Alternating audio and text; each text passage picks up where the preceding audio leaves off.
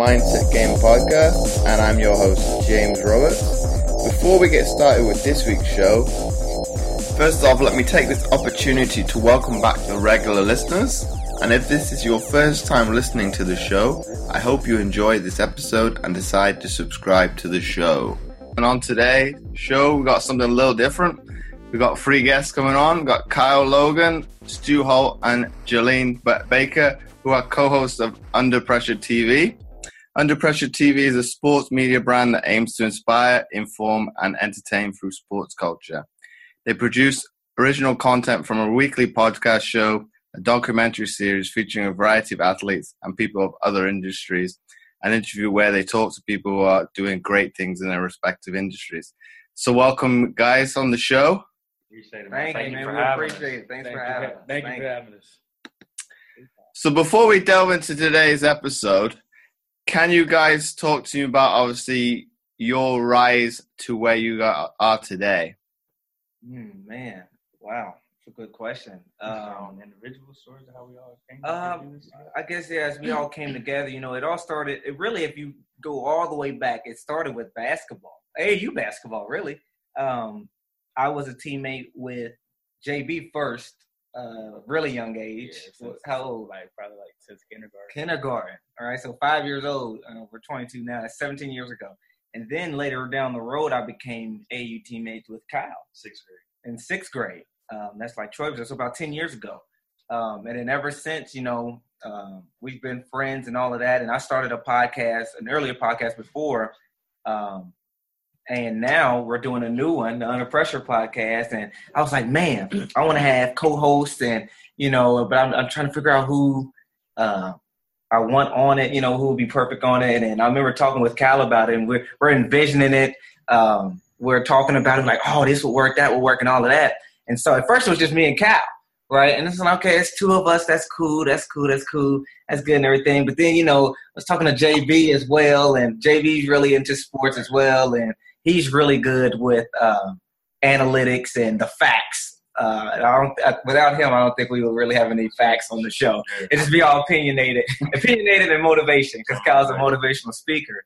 And so, just bit by bit, it started coming together, and we tried to find a location. We got that. And then all of these different pieces that just go into it, equipment and all of that. And we finally got to where we are. But, I knew Cal was a motivational speaker, if you want to talk about that, Cal. And I knew that he'll be great for the show just because of that. Yeah, like Stu said, we had been teammates when we were younger. And then, I went off and I played college basketball at a small college in Indiana. And I came back home, and I was a guest on his other podcast. It was something I was starting off, You Don't Know My Story, like a line of speaking series that I was doing. And from that, me and Stu stayed in contact, and I started working with him as far as other podcasts and stuff a little bit. So when he came to me with the idea of Under Pressure and, a sports-based podcast where I can do motivation and sports, being a former college athlete, I couldn't pass up on the opportunity. So,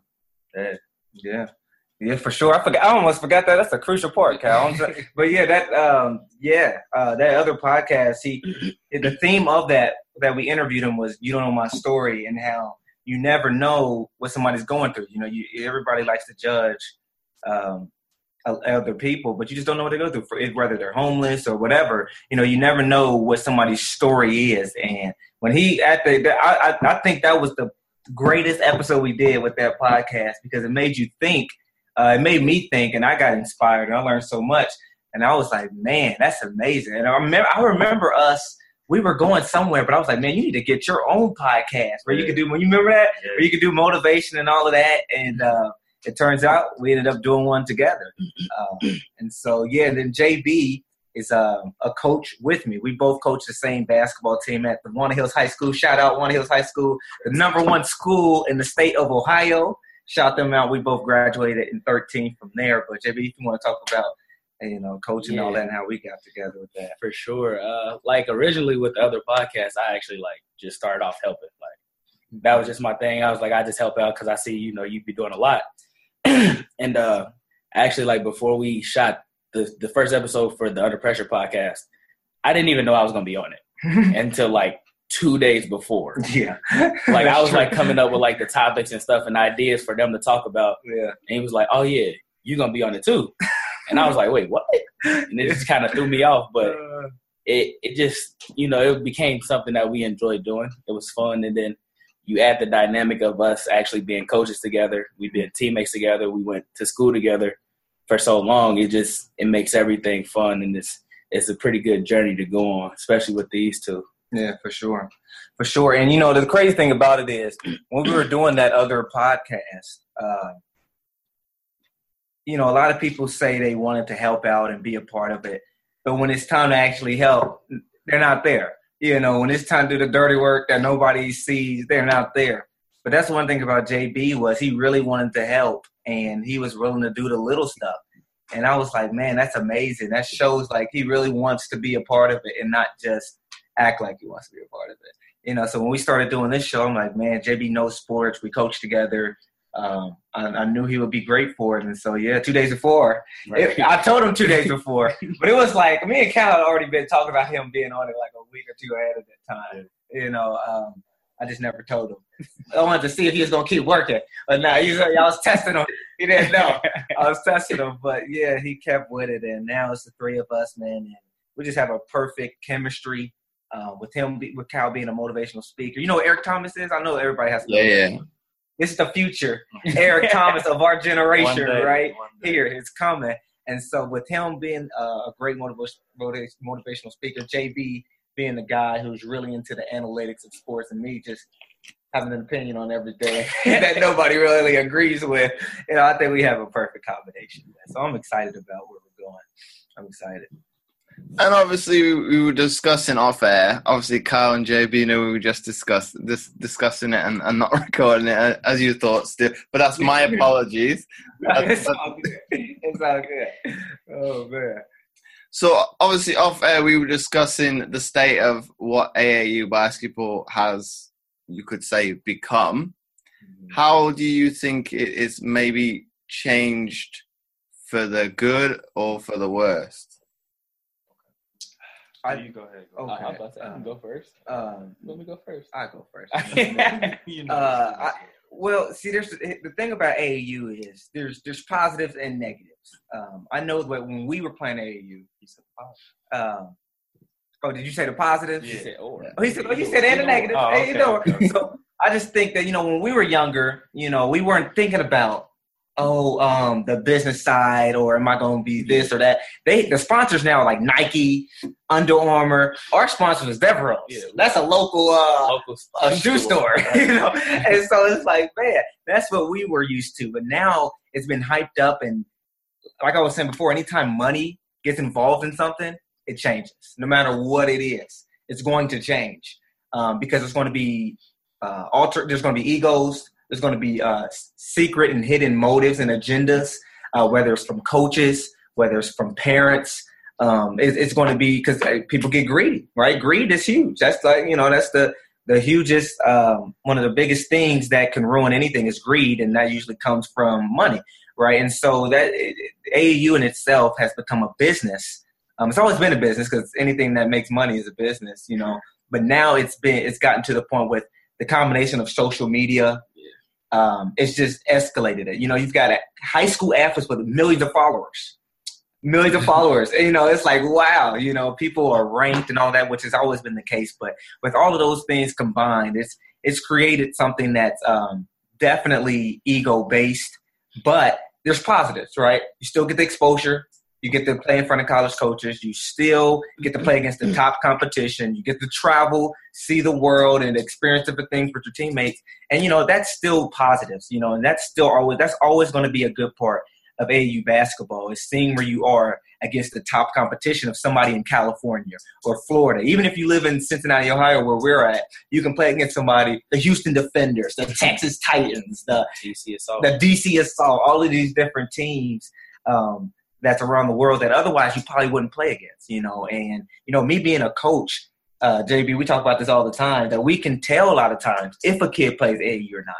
Because, we can tell based on how they play. There's just a different style of whether they know how to just flow with their game or if they're too robotic and they're too systematic, like, oh, they probably didn't play AAU and all of that. So it's definitely an advantage for the player, but it can kind of maybe get a little corrupt once you get higher and higher and money starts getting more and more. But what do you think, JP? For sure. I think like the way that it's set up now with like the different circuits, like the Nike and Under Armour and Adidas, I think it's good. It's good for the players, but it's also bad in the sense of, you know, the exploitation of the athletes.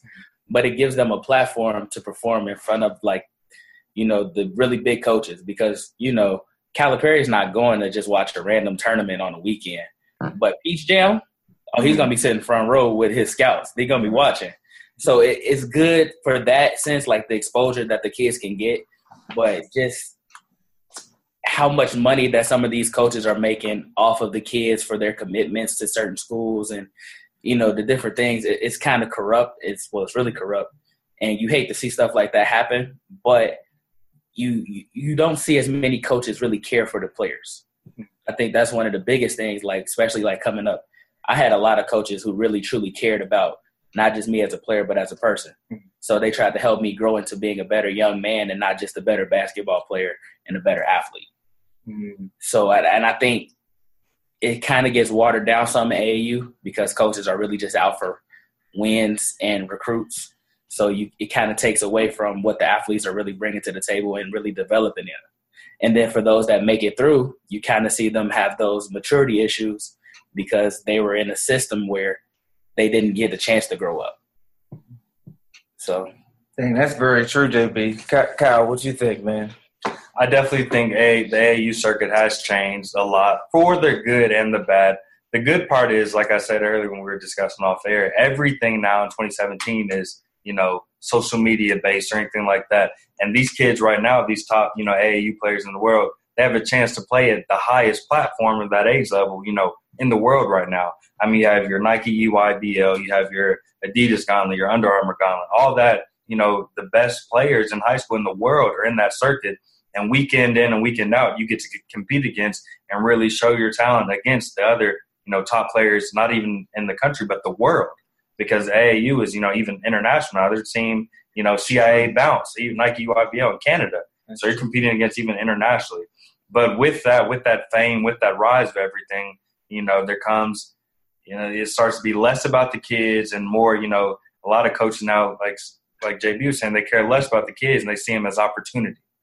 So then you have coaches in here with ulterior motives, where before it would have been like, okay, like, I want to make this young man the best he can be, see him, you know, go to, you know, the best school, best possible fit for him, to now, okay, what can this do for me? You know, what can I get benefit from this? Or, ooh, if I coach this player, you know, I'll have in contact with this coach.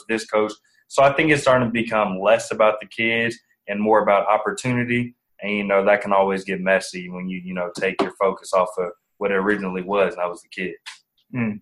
Kyle, that's dead on, Kyle. I mean, that was so dead on, man, because it's like you're really – and as coaches, you're right, JB, and even Kyle's a coach too. You know, he's been around the kids on my team, and they really love him. And it's like, man, it has become – for a lot of coaches, we can't – I don't want to say for everybody, because once again, that's something that I feel like we take pride in is investing in our kids and taking interest in them off the court. You know, because at the end of the day, they're human beings first. They're not athletes. Then they're human beings. They're kids at that. You know, they're kids and they're still trying to grow and learn about life and all of that. And, you know, there's times where we will be like, we're not going to practice today. Right. And we just go to a classroom and we talk about anything that's related to life, anything that's related to them at their age as kids, right? Like, whether it's whatever it is, you know.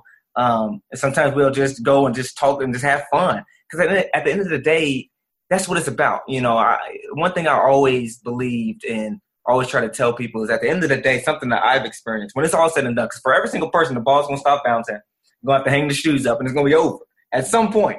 And the two things that I feel like are always left over are the life lessons that you learn and the relationships that grow and you get from the sport. Once again, because of basketball, we're here right now. because we all played in the same team, right? And, it's my best friends. I feel like if I'm thinking right, I met all of them because of basketball. And so those relationships mean a lot, man. And if you look at AAU, a lot of times it's, like you said, it's less about the kids, less about the memories, less about the kids growing as human beings, and more of, like Kyle said, how can this benefit everybody? How can this benefit me? If this coach is recruiting him, maybe he'll recruit me to be an assistant coach at that school, or maybe I'll get a little money under the table money, or I'll get more exposure and it'll help build my resume and all of that. And, when the motives are bad, when that foundation is bad, eventually the whole thing is going to crumble. And so, yeah. But once again, we ended on a negative. I want to end it on a negative. People be like, oh, man, the AAU is bad. Because it's not. I encourage every single one of my players on my school team at Walnut Hills to play AAU, right? But it's all about getting on the right team. It's all about being under the right coaches.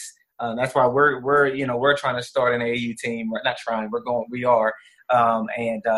Because when you see something like that, like, oh, there's some negatives, all you can really do is try to be the difference, right, and try to change it. And so that's what we're going to try to do, is try to take it back to the old days of AAU, where it's more about the kids and helping them grow as kids. So, yeah, it's pretty much all right.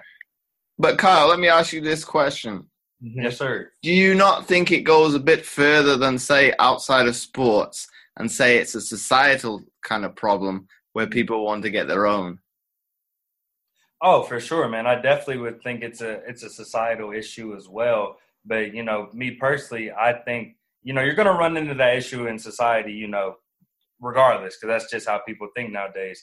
But you want to hold off on that as far as you can. The mind of a kid is very valuable, and they're very vulnerable, especially that age for a high-profile athlete. When you have a lot of people in your ear trying to persuade you for something, it can be rough. And a lot of these kids, a lot of these athletes, especially like, the top ones who have all these, they come from broken homes or they come from single-parent housing. So when you have all these outside sources or, somebody with a motive who you're not really sure, it becomes hard to trust people. And that's going to lead, to issues down, trust issues, all these other issues in the long way that they'll run into in society. But I think, if you can stop it, don't start it so young. Because I think society's already going to hit them with that. So as a young athlete, that's a lot on your plate. That's good. And you know what too? I think it comes down to the one word, capitalism, right? Anytime you have anything, people try to capitalize on it, man. And now it's like people don't see these kids as kids. They see them as what? Dollar signs. Like, ooh, okay, this kid is the future phenom. Let me, this is going to be lead up to some money. And, I think that's just the American way almost is capitalism, where everybody's trying to find something that's going to put them at the top, that's going to put them at an advantage against this person, against that team, against this coach, against this parents competing with each other, coaches competing with each other, and now you're definitely going to have kids competing with each other. And so really it should be just the kids competing against each other, but now it's parent versus parent. My kid is better than yours. My kid's going to this college. Oh, my kid's going to that college. Coaches, I got this kid on my team. I got this kid on my team. And so it's everybody competing against each other, and that's just that capitalistic mindset. JB, were you about to? No, I was going to say, like, off of what Kyle was saying, is like OJ Mayo was like a prime example of that. Mm-hmm. And like for us in Cincinnati watching OJ, he was the next LeBron. Oh, yeah, like he was on the cover of Sports Illustrated, and you see like we watching him, and we're watching his rise, and we're like, he's gonna be the one. Mm-hmm. But behind the scenes, he was going through a lot in his home issues, which that carried all the way through his time into the NBA to where now he's not even in the league. He's got banned for the substance abuse, I think it was. But it all goes back to his background and his upcoming, because he had so many people that were clinging to him because he was such a great basketball player and he was a great athlete. He didn't know who to trust. Mm-hmm. And at the end, that turned into a detriment because he didn't know how to say no to those people because he felt like he owed them something. Wow. Well, you could say, like you say, JB, I think with you guys probably starting a team, you've got the kind of right mindset that you want to give back to the kids. So like you were saying, he was probably missing that role model that you guys had in the early days. Yeah. And it's, the early ages is what matters so much.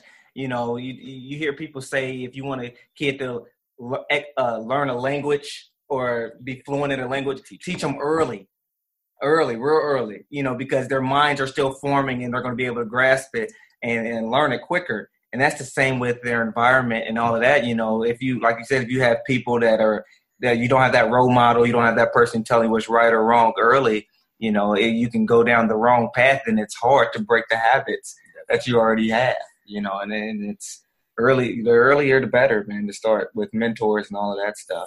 So shout out to the Friars Club, man.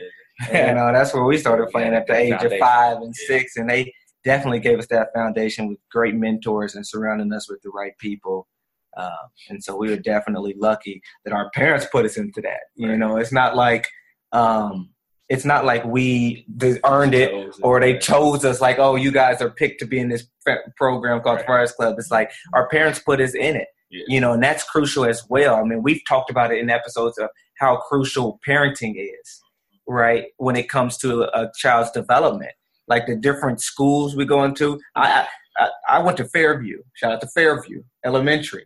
My mom had to stand in line in tents for that because the demand to get in there was so heavy. She stood outside like this was the concert to see, Michael Jackson or something, his last concert or something like that, And it's like, man, she did that. If she doesn't do that, I don't go to Fairview. If I don't go to Fairview, who knows? I'm not the same person. Right? Because the environment you get placed into shapes you who you are, right? And then because I went to Fairview, I was able to go to Walnut, right? What if I didn't go to Walnut, right? Me and JB we would be close, but we probably wouldn't have been, we might have not linked up or something, you know what I mean? Like, because we seen each other every day because we both went to Walnut, right? And so it's like, man, all of these different factors play a huge role in a child's development that, parents do control, but also kind of don't control as well. TV and all of that different stuff, it's like a lot of things are caught, not just taught. A lot of things are caught, things that kids see, just by looking. And it's like, man, you got to have the right people around you for sure. Because, you never know. Kids are always watching. That's something I learned with coaching and all of that. I know kids are always watching. So I try to handle myself how I would want them to handle themselves. So. Excuse me. But in terms of, like, if we come back onto the AAU and obviously talking about each player wanting to get their own, do you see it transferring back into normal high school basketball and they can't,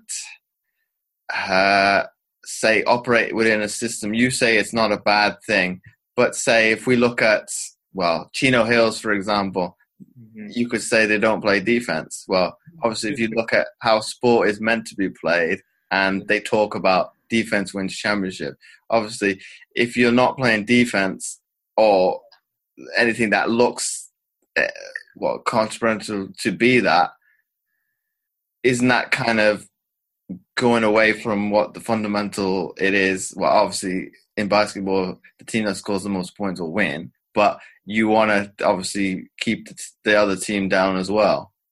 Oh, yeah. See, that's good. We're going to talk about that. Great point. No, because Stu's whole concept, his motto is the team who scores the most points wins. And hold on. Before we go into that. I mean, it's fine to play defense, but all that matters is you score more points than the other Hold on. team. Let me turn this computer. Let me explain something real quick.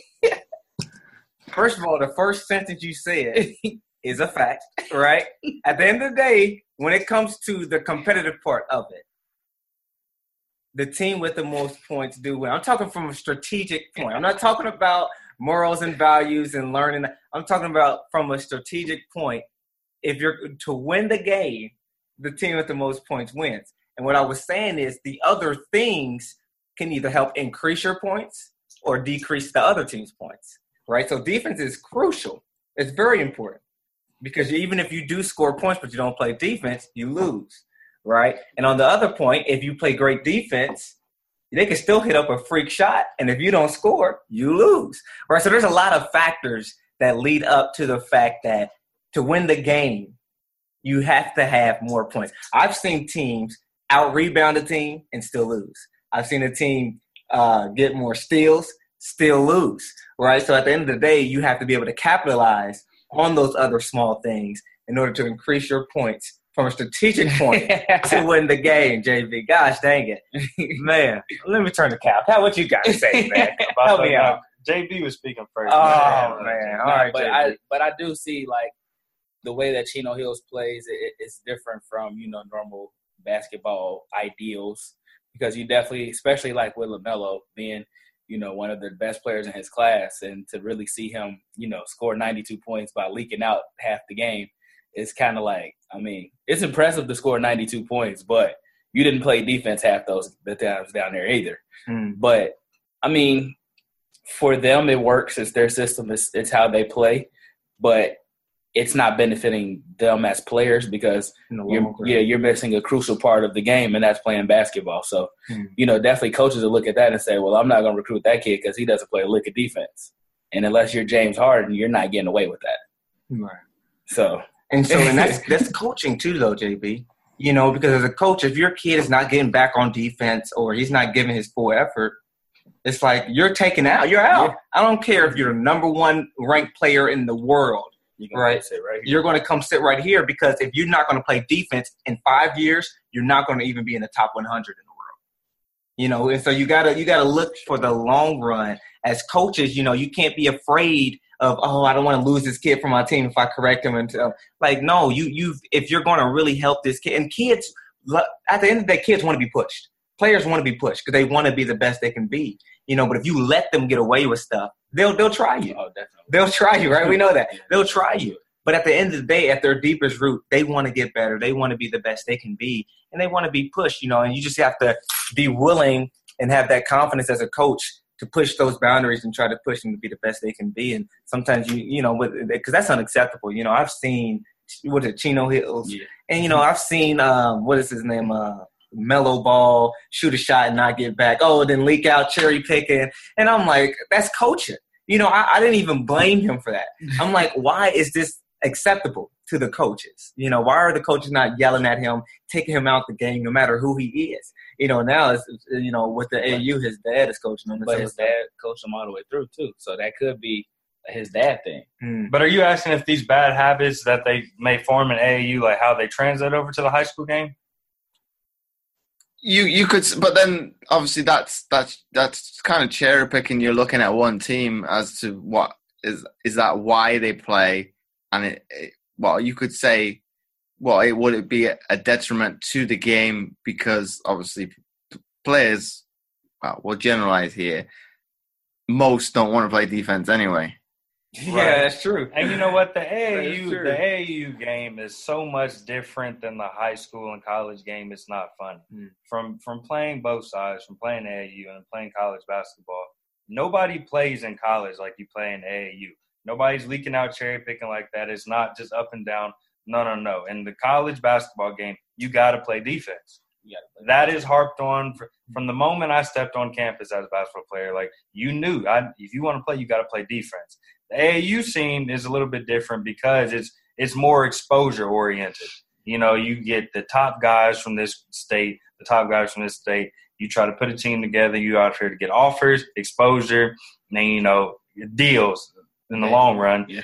But the way that you play the AAU game that's not basketball, to be honest with you. That's not how it's going to be played at the next level. So if you don't translate that, if you just think that's okay, I think LaMelo at Chino Hills, he's lucky because he comes from a system where, him and his brothers, they dominated that system. They have free reign to do whatever they want to do. But I guarantee you, in a few years when he's playing for Steve Alford, because Steve Alford used to coach at my alma mater where I played at college, he's going to have to play defense. If not, Steve Alford don't care how many followers he has, how many YouTube viewers or whatever, and he looked at his video, you won't play. So if they don't turn that switch on, the AAU to real life basketball, they'll struggle, because I'm telling you for a fact that's not basketball. And that's another thing with AAU. AAU, I think it has its own purpose, right, when it comes to, the development of a player's game. Like we said before, we could tell if a kid play AAU because some kids are too structured, right, where they're too robotic. They don't know what to do if you just sit back and say, let's just play. right? And so they don't know how to make decisions on their own. And, basketball is a split-second decision game. You might be dribbling down and a pass is open, but if you think too much about it, that pass is now gone. And if you try to pass a turnover, right? And so you've got to be able to make those decisions, and that's something that AAU does help with, right? Just playing up and down against the top competition, you have to learn how to just play, right? And use your skills, and maybe you've been working out with a trainer, and now you're trying to go and see how those moves work in real game situations against the top competition, right? Not just an open gym, right? That it's helpful. It really is, and you get to showcase your skills, right? But there's always more to it. But once again, AAU has its own purpose, and it's not the whole coverage of the game. It doesn't really get you the full development, but offensively, it helps you develop. Defensively, maybe not so much, but then it could backfire. Like, well, if nobody's playing defense, or is your offense really developing, or are you just playing against no defense, right? So it's just a balance. It's really just a balance, David. What are you about to say? I was just at the college level. AAU, the Division I college level, like the bigger schools that get the bigger recruits, it's kind of turned it into sort of AAU games, like watching it. But when you watch small schools like Villanova or, schools like that, the teams, like even North Carolina last year, they play really tough. They play tough defense. They play, they really score. They grit and grind and score the basketball. And those are the teams, like real team-oriented type of programs. And you don't see that a lot from AAU teams, and you see like recruits that fit that style of basketball that go to those schools. And it's not typically the one and dones. It's the guys that stay 2 or 3 years. And I think those are the guys, they set themselves up for a better success at the next level at times. You have the special talents like the Kevin Durant's for one and dones and stuff like that. But a lot of the guys right now that are, close to top of the league went multiple years of college. Russell Westbrook, Kawhi Leonard, they went several years of college, and they have that under their belt. They have that experience, and they know what it takes to win. And it comes from both sides of the basketball. Very cool. But would you not argue, obviously, with the one and done, and it kind of harpens back to the earlier point we raised, do you think they are obviously less mature to be able to handle situations, obviously, at the next level? As far as with basketball, or just everything that comes with being a professional? I'd say everything to come with being a professional. Okay, well, see, from a basketball standpoint, like skill-wise, I think, the greatest thing to prepare somebody for the NBA is what? The NBA. So, the one-and-done thing for that, I think, well, okay, then that – but as an individual, that's another thing. That's another thing. For sure. I think personally, I think the one-and-done rule should be gone. Like, I think if they want to go out of high school, let them go, because it'll make the college game better, and it'll also – because it'll, like, take out the kids who didn't want to go to college, and it'll open up spots for those who really deserve those spots and that want to go to college for free and play at a high level. But I think for those that go into the NBA, the maturity level for them, like at a really young age, is different, because you're telling an 18-year-old kid, well, here's $5 million or here's $10 million. Go have fun. It's going to be kind of hard to say, well, I mean, I just got paid. Do I want to go to the gym today, or do I want to go work out today? Nah, I'll go tomorrow, but I'm about to go turn up with my friends, or I'm about to go party and do this, do that. And it kind of takes away, because that decision-making, they don't have it yet. And, the veteran players in the locker room can say, do this, do that, but they're not going to listen because they're 18 years old and they're a millionaire now. Like, just last week, they couldn't even buy a pack of gum. So you expect him to be like, oh, well, I'm going to go be a professional's professional, but he doesn't even know what that means. Right. But I don't think that you can – I don't think that just because of a player's age or whatever, I think if a player has the – going back to one and done rule, if a player has the talent to go to the next level, let him go. I mean, you don't know that kid's situation. You don't know his story. So this could be, his family could ride on this. So I think if you have the skill set, go ahead and go. And as far as learning how to be a professional, I think like with anything else, that comes with time. You're going to make some mistakes you're going to have to learn from, because at the end of the day, you may be a professional athlete, but you're an 18, 19-year-old, young man. So you still have a lot of growing up, there's a lot of maturing to do. But the only thing I can say that you can do is, find a veteran in the locker room, who's done a good job, who is a good professional, and kind of learn from them. And you will have to mess up and learn from yourself. That's just part of life, growing pains and stuff like that. But if a kid has the talent to go ahead and make to that next level, why make them wait for what? Let them go. And you know what, Kat, I agree with both of you guys, man, because, think about that 18-year-old, right? Just, a few months ago, this kid is in high school, and he had to raise his hand and go to the bathroom.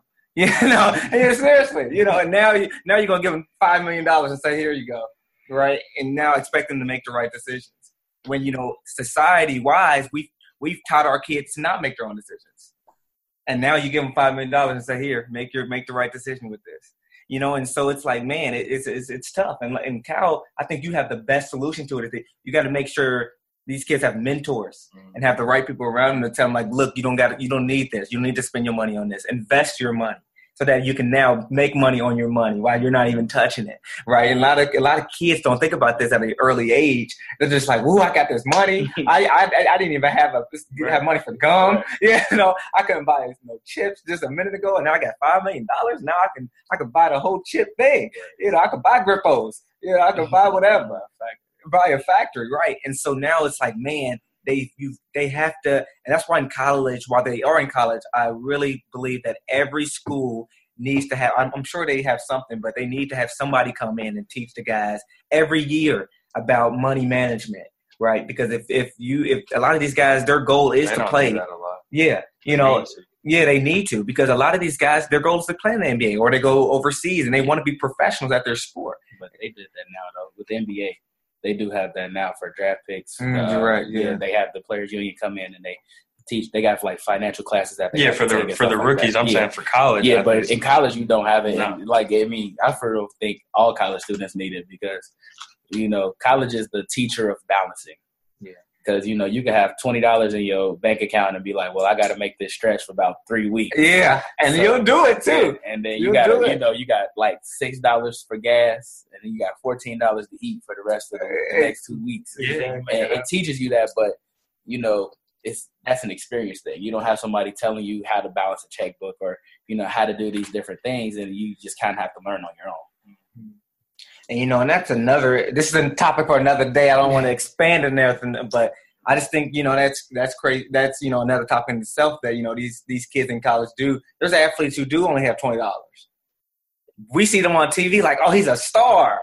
But that star only got $20 for the next 2 weeks. He can't get paid off for signing autographs. Exactly. You can't even get paid for signing autographs, right? And, and that just speaks to another thing of like, man, if you're 18, you have the talent, go.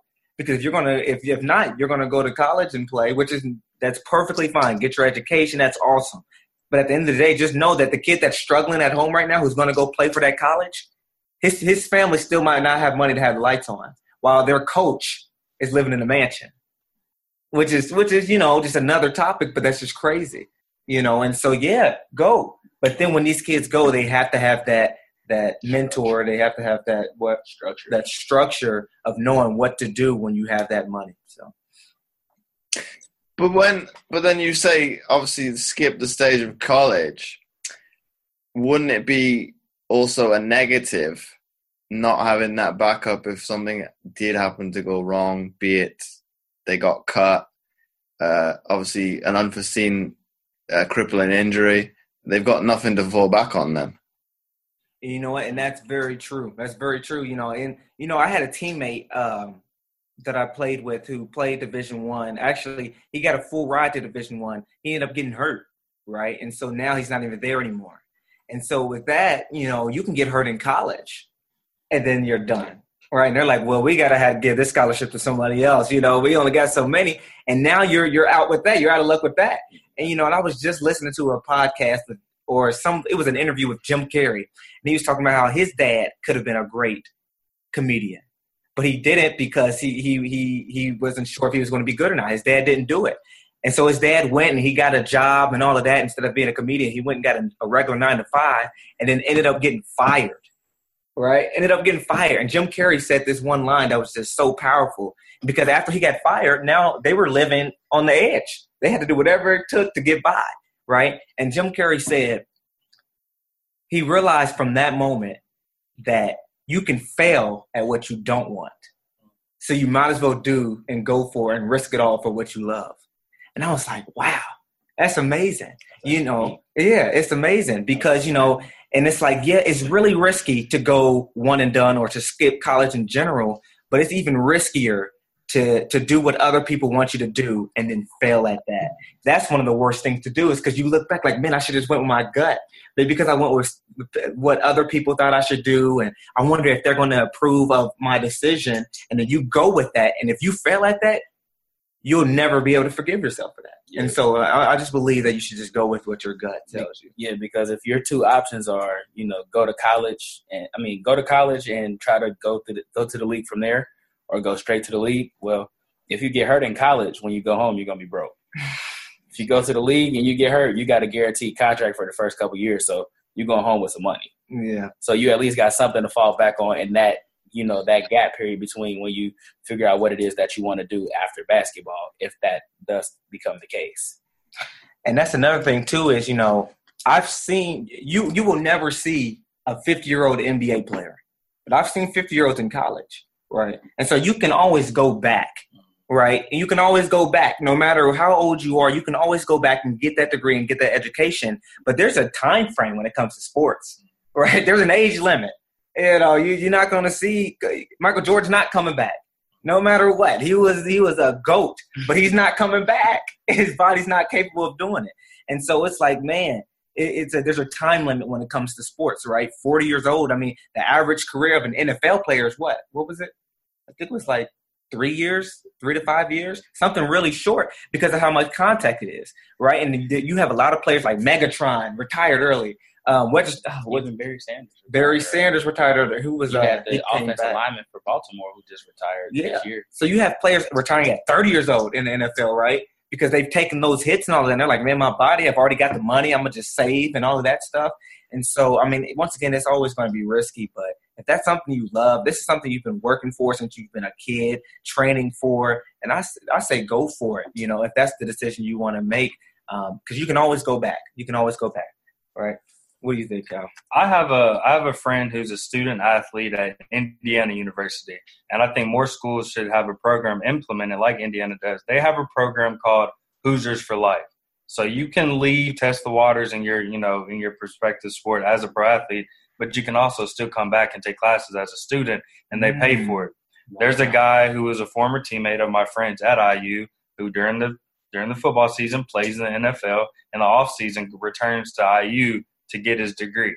And I think that's an excellent program for IU to have, so things like you said don't happen. Like, okay, what if this doesn't? What do you do? So I think more colleges need to look out for their athletes and implement a program like that, because then you get the best of both worlds. You're telling them not only, do we care about you as an athlete, thank you for your services here, but we care about you as an individual, and we want you, to further your life and better yourself the best way possible.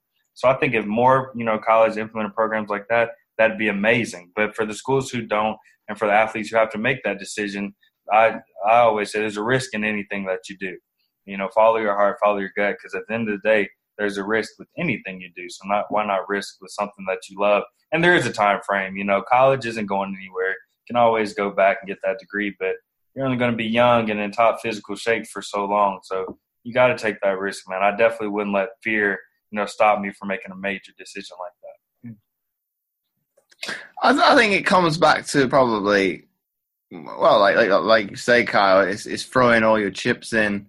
And I think it's probably a good example of that is it comes back to if you do throw everything at something, right?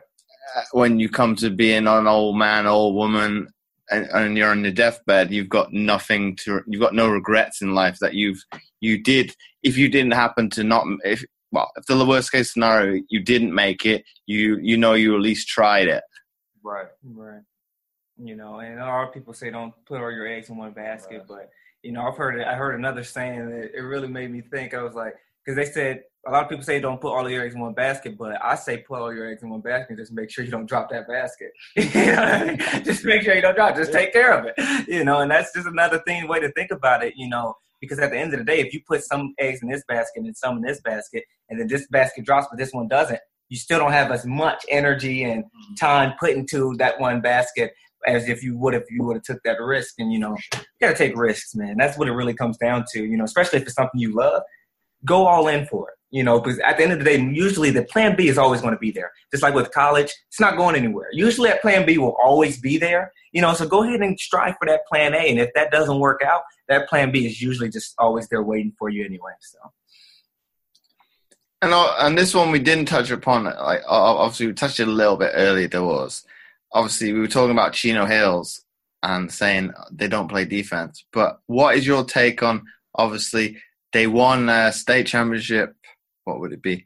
Well, 2 seasons ago now, with the same system. Obviously a different coach, but played that system just gone, and I think they lost in the semifinals. Yeah. Well, I think the difference between those 2 years, honestly, it was just Lonzo. Yeah, I mean, at the end of the day, you had a superstar in the making, and especially at the high school level, it's not many 6'6" point guards in high school that can do everything that he did. So, I mean, just his presence alone is probably what willed them to that victory. Because, I mean, outside of that, you see it's pretty much the same team this past year without him, and they didn't go as far. And I think just his ability to lead was probably the difference maker for them. And just another thing, as a coach is you can always win games, but sometimes you got to ask yourself at what cost. I'm sure their system helps them win games, right? With them not really playing defense, but then going hard on offense. And because like I said before, I mean, the team with the most points at the end of the day do win. And I think Chino Hills is probably a good example of that. But at what cost? Okay, you won. Good job, you won. But now your kids are going to suffer in the long run. Or now, your kids have this mindset of being one set mind instead of, and there's a lot of life lessons in that. And so I just think that every coach needs to ask himself, at what cost with anything?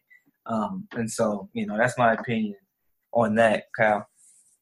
My opinion on, like JB said, when you have a 6'6", NBA soon-to-be franchise player, especially at the high school level, that's going, losing him is going, lose you a couple games. Yeah. So, like, that style of play, I mean, I don't think that necessarily changed too much. I just think that they're missing the presence of Lonzo. I mean, we're talking about a maybe future Hall of Famer here, definitely, NBA All-Star in the making. So he's a big deal.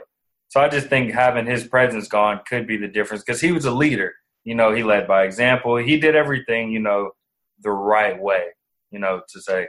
And, I mean, I don't think that style of play is good, but I think that having Lonzo Ball, on your team was probably the difference between, the championship and not. Yeah, talent can hide a lot of stuff. Yeah. Talent can definitely hide a lot of stuff, man. If you how tall is he? 6'6". When you're 6'6" and you can dribble, you can play, you can hide a lot of things, man. And once again, me and JV know that there you as a coach, you can hide stuff. You can hide your weaknesses with different things or different people, or you can.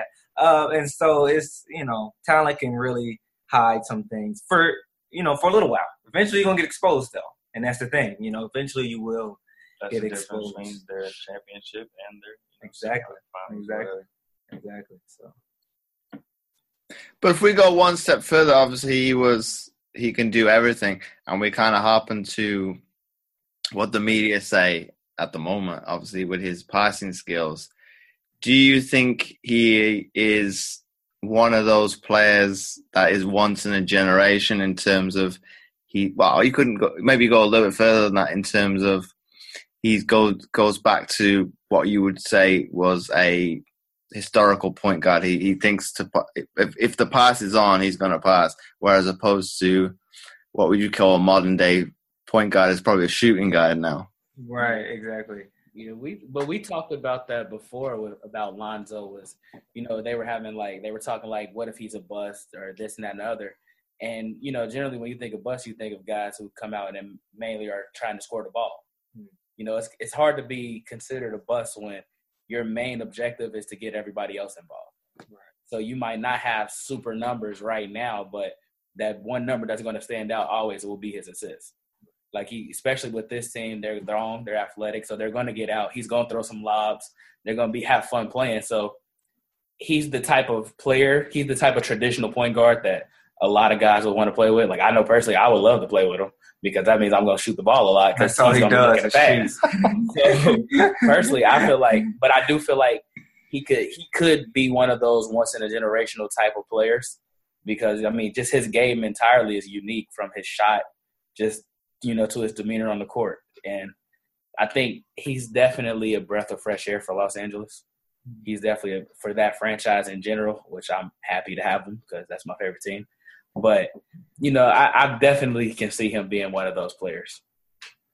All right. JB is a fake Lakers fan. I'm a true Lakers fan. I can't believe he just lied like Real that. Lakers fan. No, but you know what, though? And another thing I hope Lonzo excels at what he does because once in a while you always have a player that comes along and changes how the young kids want to play their game. Steph Curry came along, and you got a lot of little kids now trying to throw up shots and turn around before it goes in and all of that and not follow through. You have a lot of that going on, which that's fine. It's not fine, but hopefully they get inspired and shoot the right way. But now, if Lonzo excels at what he's doing with seeing the floor and being passed first, now you may start having players or little kids who are now trying to do that. They're trying to be the player that gets everybody involved, and they're passing and trying to, and all of that. And so hopefully he's that new guy that affects the kids and how they want to start playing the game. That's what I'm hoping happens when it comes to Lonzo. Lonzo's special. It's very rare that you find a guy of his height, his size, with the court vision he has, the mentality he has, the overall will to just make everyone around him better. So you asked if Lonzo would be, once in a generation type guy. I think he will be because he brings something to the table that's almost a lost art in the game of basketball. Everybody wants to score now. Everybody wants to score, but Lonzo's that traditional, pass first, Magic Johnson-like point guard. And I don't think we've seen a point guard like Lonzo since Magic. What? So it'll Chris be Paul? interesting. He's not 6'6". Oh, yeah. He's not that big. That's his style of play was to get I'm saying teammates like that involved. size on Steve everything. Nash, get his teammates involved. 6'6". But you said that type of point guard, not size. I meant like Man, the you physical see what? specimen and everything. You haven't seen us. Come on. I agree with Cal on this one. And LeBron. LeBron's not a point guard. He started off as a point guard, first of all. He You're started just trying at point guard in his No. rookie season for the You're Cleveland Cavaliers. grasping for air here, bro. Lonzo Ball is the type of guy who, like we said, is a player you want to play with, because he's not only trying to get you involved, but you feel more confident as a player playing with him. Like, I know that if I do the little things to get open, to do this or that, I'm going to be rewarded. You're going to want to play defense. You're going to see people trying to get steals. Exactly. Because we all know that when you hit a couple shots, for some reason you start feeling it's more inspired to play defense. You get lower, like, oh man, let's go, I'm feeling good. But when you missing some shots, or you feel like, or especially when you're open and you don't get it, they don't pass it to you, you're like, okay, well, let's see what you're gonna do without me on defense. That's how a lot of people play, and so it's like, man, I think that his effect on the Lakers is also going to be on defense just because of his offensive abilities, which is going to be amazing. I'm excited to see how it's going to be. I'm excited. But you touched upon there, obviously, in terms of JB was saying LeBron's a point guard. It's like, well, I wouldn't go that far because look at his build. Yeah, he started as a point guard. Well, okay, here's the thing. Just because you are bringing the ball down the floor, that does not make you. Oh no! Like his rookie season, guard. He was the point guard. He guarded the point guard. He was the point guard. But he's now, not a point guard. He's not a point guard. Okay, let me ask you this. He's JB. more of a point guard let me than ask a guy you this, JB. like Russell Westbrook or Derrick Rose. We've had teams that we've coached that we didn't have a certain position, but we had guys play that position, correct? Exactly. All right, so you can have a guy playing in a position, but that's not their position, right? Like, think about it. I know a lot of teammates who played center but they were really guards. They were just athletic. So they were out of position. Right? Their true position were guards, but they were played at a position because of their size or their ability or just because of what the team lacked. Right? LeBron had to play at the point guard position because they lacked what they really wanted as a point guard. But he's right now type of player. He's get my teammates involved. Yeah, he definitely gets his teammates involved, but still doesn't make him a point guard. He's a point guard, a shooting guard, a small forward, power forward, and center. He does it all. Okay, but he plays every position. Jack of all trades, master of none. Which leads to a bad percentage in the finals. Dang it. But you could say, obviously, with moving a player around to suit it's not the player you're put into that position. You're kind of implementing a system that is the best suited for your team to succeed. That's very true. I definitely agree with that. Because basketball is becoming a positionless sport, is what they're saying. For sure. Where it's not even about positions anymore. It's more of like, you're here, you're there, and let's play and let's get this job done. Which that's where the game is leading towards. The game has been changing for a while now. Even with you don't really see Shaquille O'Neal type big men, right? You don't see that no more. Now every big man can shoot a three. Besides DeAndre Jordan, he can't even make a free throw. Right? But most of the bigs are out there trying to step up. But even still, DeAndre Jordan's a new type of big. Because he runs the floor and blocks shots and rebounds. Right. Like, that's the new big. Yeah. And then you got guys like DeMarcus Cousins. He went from back to the basket to now he's dribbling the ball. He's shooting three-pointers. Yeah. Dwight Howard said he wanted to shoot three-pointers this year. So Dwight Howard needs to stop. So, it's getting to a point now where you're losing the idea of the traditional big, which is kind of like if you're a true, basketball head, I kind of miss that. I would love to see a guy like Shaq just come through and dominate the league. But you know what, though, JB? I truly believe there's going to be another Shaq. Oh, there will be. And I think that when they come, we're going to all be so grateful. Oh, they're going to dominate. They're going to dominate because they're going to be the only one. Yeah, every knee will bow. You're going to have a bunch of bigs who, like Porzingis, would have no chance against Shaq. No. Shaq would have 50, 50, and 50. Porzingis, and Porzingis is another type of that new big that can, dunk, shoot, but all of that. But we're gonna have another Shaq. I'm just waiting for it, and I can't wait. What do you think, Kyle, about that? Positional? Yeah, the position wise, and how it's running away from position. Yeah, the game's changing now. A player is seen more valuable, more attractive. The more positions that they can play. So nowadays, I think the game has really strayed away from positions, and you're a ball player. A ball player now is a ball player. So just because you play the point doesn't make you a point guard, JB. Just because you're getting rebounds or banging doesn't make you a big man. You just got to be a player. So don't listen to what JB said. He's biased. Nowadays, you just got to be a ball player. What? It's good. I like it, Kyle. I like it. Wow, team camaraderie here. I thought we were a team.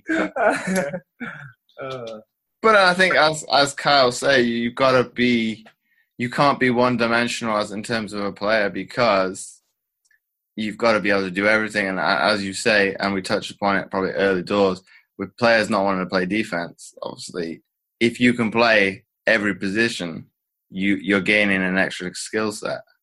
Yeah, for sure. In college, on my college team, our shooting guard was 6'7". One of our big men was 6'7". They're the same height, but have totally different games. So, position-wise, shouldn't our 6'7" shooting guard been a big man? So that's why I say you can't, be judged off of, positioning. Same with Kevin Durant. I was about to say Kevin Durant. He's 7 foot. He's lightweight 7 foot. No, he's exactly. He's definitely 7 foot. He's 7 foot, and he's playing like a shooting guard, small forward. So, yeah, it's all about having more weapons. You have to have more than one weapon now. You just can't have one weapon. You can't pull out a knife. Now everybody else got 2 different guns. He's got 3 different kind of knives. And you're like, I'm outmatched. I'm outmatched. And so you definitely got to have multiple weapons to go to because, that's just where basketball is headed right towards. now. That's what the NBA is. Yeah. You got the Warriors. They're a oh, bomb. my God. Look at the Warriors. The Warriors are a bomb, and everybody else has knives and guns. Yeah, everybody's fighting. The Warriors just throwing in grenades all right. That's cute. All right, now watch this. Right. And then they just blow everything up. And, it's crazy because you got Draymond Green. At times, he's playing center. He's guarding the biggest man on the court, and he's 6'7". Yeah. And, the positionless basketball, it's kind of fun to watch because there's a point where you might see 5 guards out there, and, that's something you used to do on the game back in the day when you playing. 2K. Yeah, like on 2K or NBA Live where you see 5 guards on the court at the same time. But now that's an actual reality for the NBA. And it's pretty much playing keep up. Yeah. And, it's the same with AAU. I always seen AAU and the NBA as similar, and then college basketball and school ball, like high school ball, as more similar. Like those two in a bunch, because it's like the same in AAU. You can have 5 guards out there. We used to do that even when we were younger and playing. You might have 5 guards out there, and you just running the floor because the other team got these big guys. Which they might be able to take advantage in the post, but once we get this rebound, we pushing the break, and y'all have no chance. It's like once we score, we gonna press. So exactly. Try to get it up the court. Exactly. Yeah. So that's definitely one thing, but I can see the Pelicans being a team where they have a guy like DeMarcus Cousins who they can throw the ball into, and with Anthony Davis being so versatile, he could step out and play the 3 or the 4. So he's not really a big man. But DeMarcus Cousins, you can use him to really abuse the smaller guys in the post, and I think the Pelicans could be one of those teams to watch for.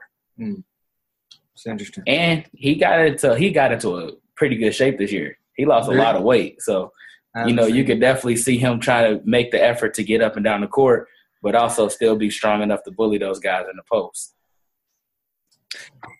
But if we kind of harpen this back to probably the young kids, and obviously some coaches are very much, if we kind of, like the freak of natures, the kids that grow quickly, because you're tall, we'll put you as center. Do you kind of see that they kind of miss out on developing their skills, because if they don't grow when everybody catches up, they become redundant because they've only played that one position, but then they're still as tall as everybody else.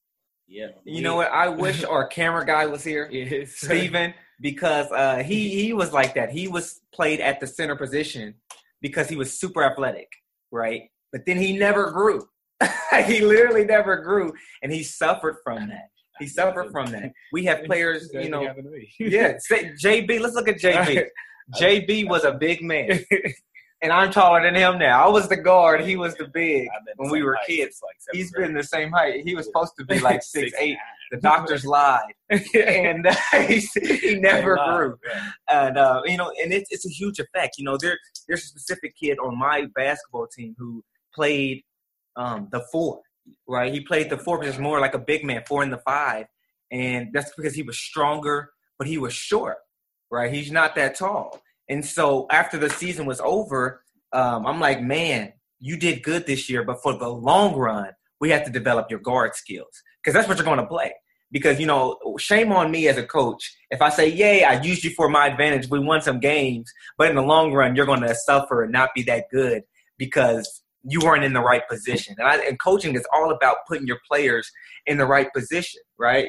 Our job is to put them in that position, and then it's their job to excel and take advantage of. But we have to get them there, right? We have to lead and guide them in the right direction. But if we're selfish and saying, you're a big man, that's it, for my benefit, for the benefit of the team, they're going to eventually suffer. And I've seen it so much.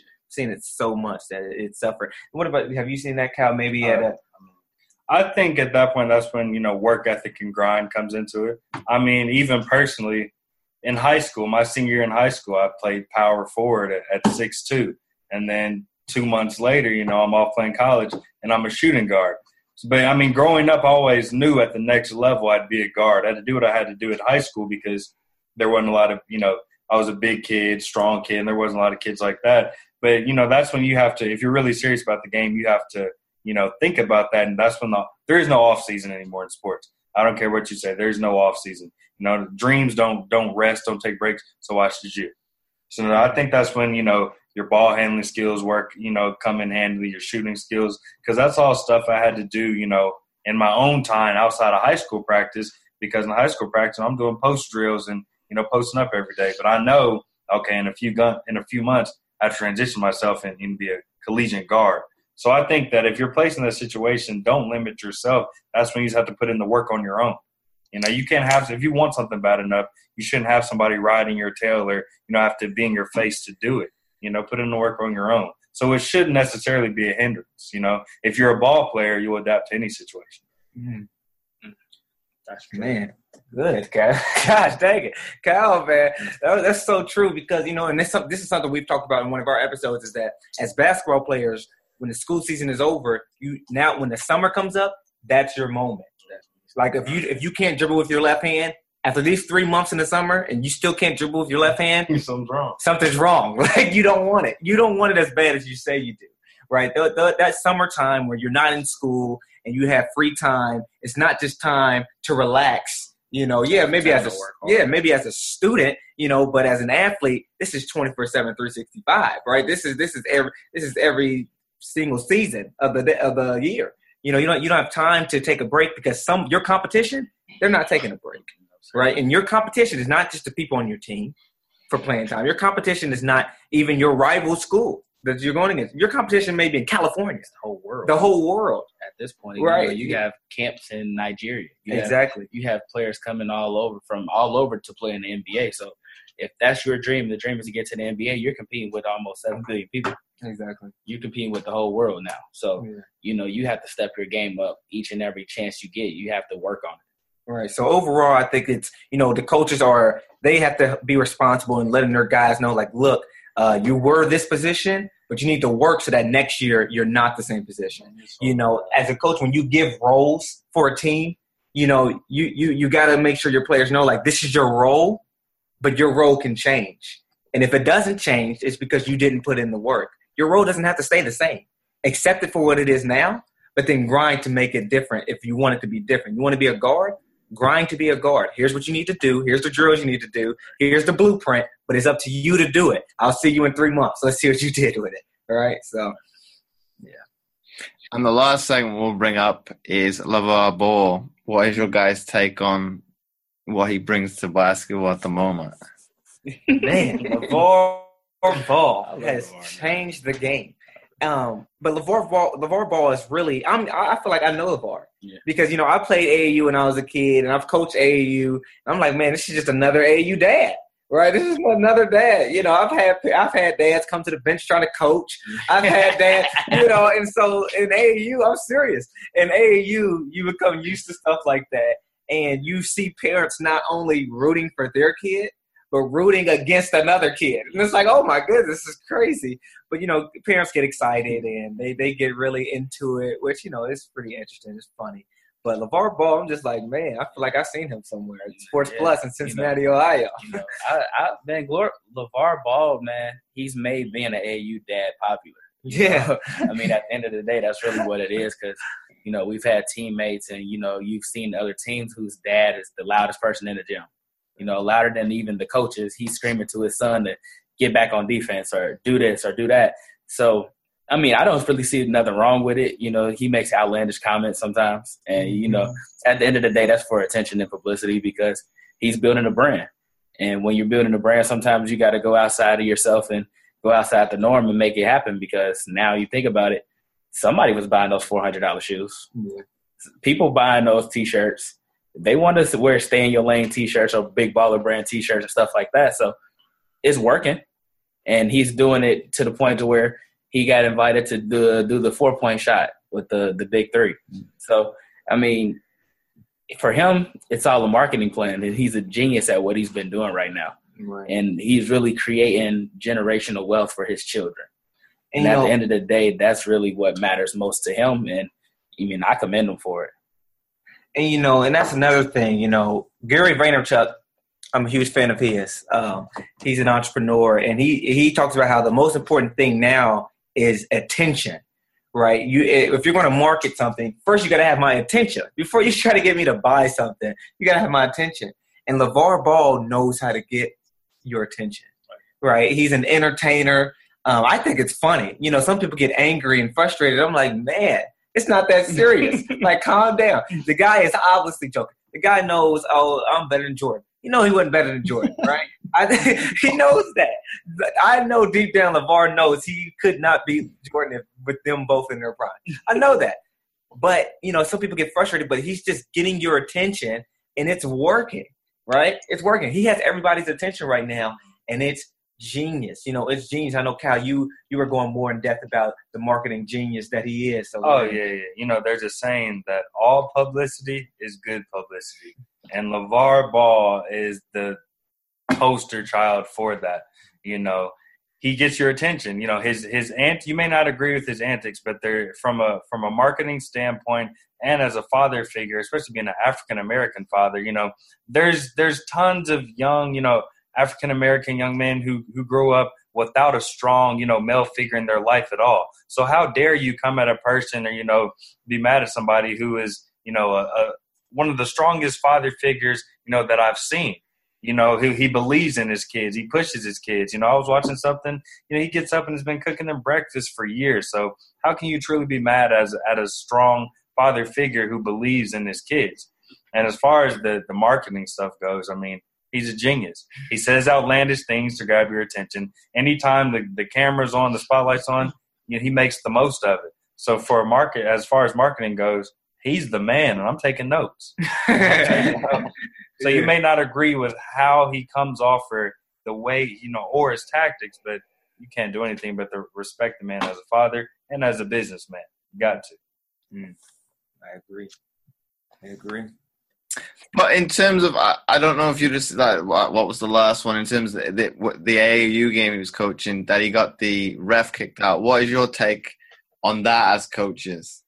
As a coach, man, I completely, because I've seen him. Then he quit. Yeah, he took his team off the court, and I completely 100% disagree with that. Been a part of Coach Ricardo.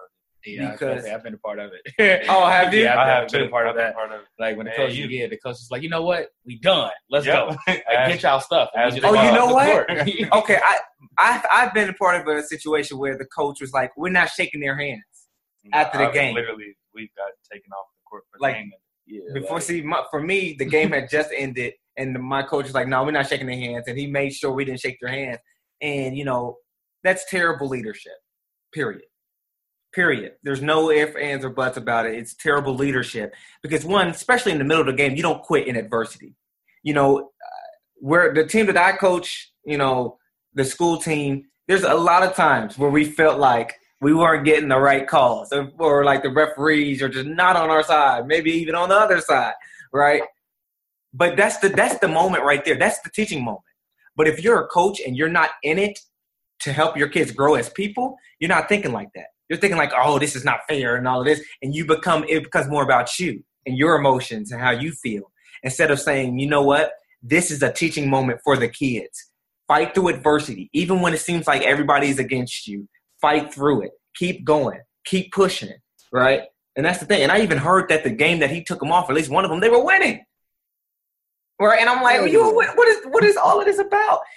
But if your ego gets in the way, that's what happens. And, as a leader and as a coach, you always have to think of yourself last. Your emotions have to be last. And you've always got to be thinking about how can this affect the kids in the long run? How can this help them grow? Not, how do I feel about it, Definitely. I definitely agree with that. I think it leaves a bad mark on the kids because it's like, especially kids wanting to play basketball. Like if you're on the team and, it's game day, you pumped up, you ready to play, and then to get taken off the court and you just like, I'm still trying to hoop. Like forget what he's saying. Like we still going to play.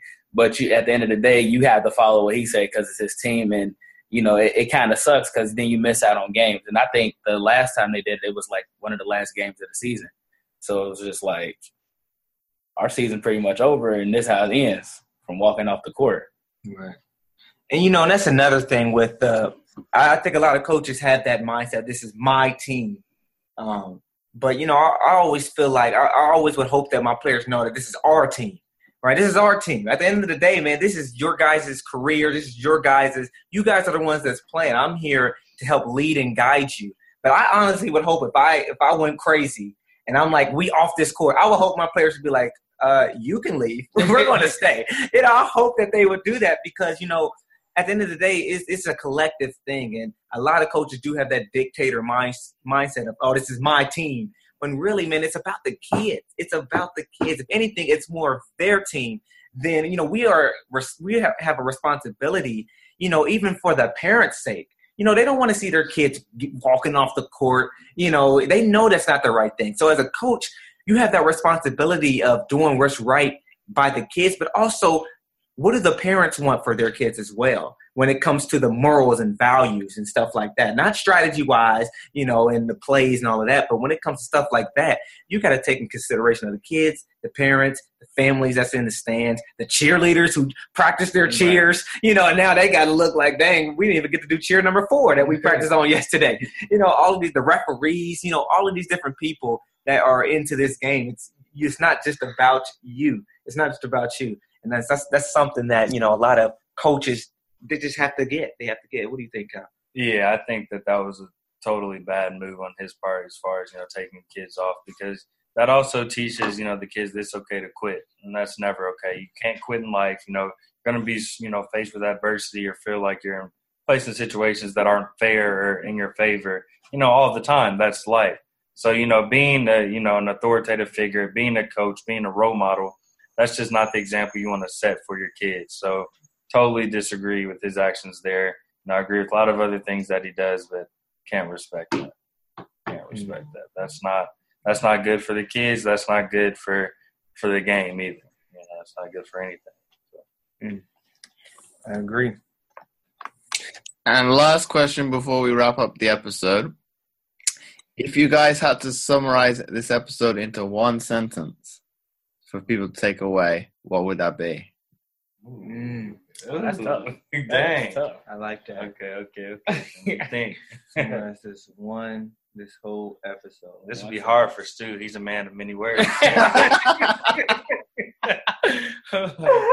As you can see, Stu's been on the camera a lot. He's a man of many words. So let's see if he might want to go last. I'm the one who's good with short words, but I'm still stuck. Oh, this is a great one. question. Summarize it all in one sentence. We did talk about a lot. When it comes to I'll give it for the coaching standpoint of all of this, to all the coaches out there, because we talked about the AAU circuit and how it can turn into a business, how coaches can get their egos going and all about that. Just one sentence here for every coach, I guess, is it's not about you. It's not about you. And so that's what I would go with the coaches and all of that. It's not about you. I'm still thinking. JB, go ahead. I'm still. Well, definitely. I can say one sentence to summarize this entire long interview would be, wow. Wow, it was a fun interview for sure. But I'll definitely say it's it's bigger than money. It's when it comes to AAU and basketball in general, it's bigger than money. It's about, helping these young men transition into adulthood. So, be mindful of the decisions you make and the words that you say, especially around them. I would like to change my sentence. I got a better one. Because it's almost similar to what I said for the coaches, but now it also relates for the players as well. It's more than a game. That's what I would say. It's more than a game. But Stu, isn't that a trademark, though? I think it is. I've never heard that. I've never heard anybody say that. LeBron's movies. Yeah. More than a game. That's definitely a trademark. Well, LeBron already figured it out. He figured it out that's the way to go. It's more than the game, man. It's more than the game. It's not about you. But while Cal's thinking still, I do have a question. I have a question for you. Okay. So, because, for us, when we watch the Olympics is something like it's really big, especially for any country, honestly, probably that, watching people represent your country is it's really big. And, especially when they win, you excited like USA or whatever across the front of their chest. But how was it for you performing in the Olympics? Oof, you turn the tables on me there. I was pretty curious about that. How was that experience? It's quite difficult to put into words in terms of representing your country. But do you mean as in between overall or between one games to the next? Like just the overall experience, like just everything that came with it. Like, I think because I had to do an interview, well, a written one this week, and they asked a similar question. I think I put it along the lines of you're representing not just your country, but where you come from, your family, and you want to kind of do your utmost to do the best for them as well as yourself. So it's a lot of pressure, huh? No, you try not to think about that. That's probably me as a retired athlete thinking like that. I probably may think maybe of my teammates in that particular sport, being in London 2012.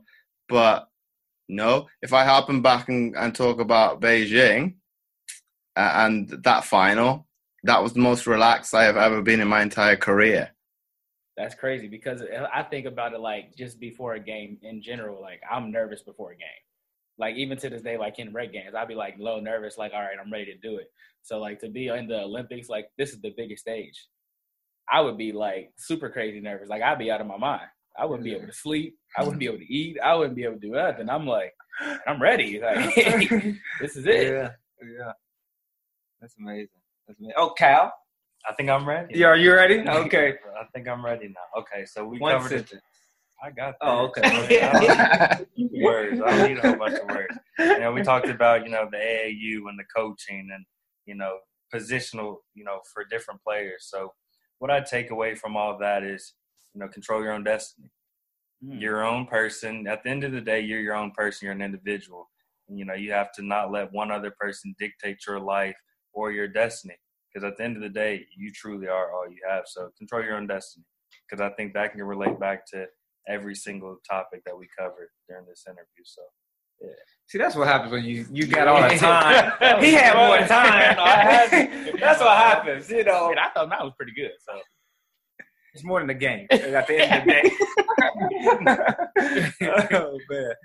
But that's why he's the motivational speaker. Yeah. He knows the right words to say. That's amazing. Control your own destiny. That is definitely a great summary of what we talked about today.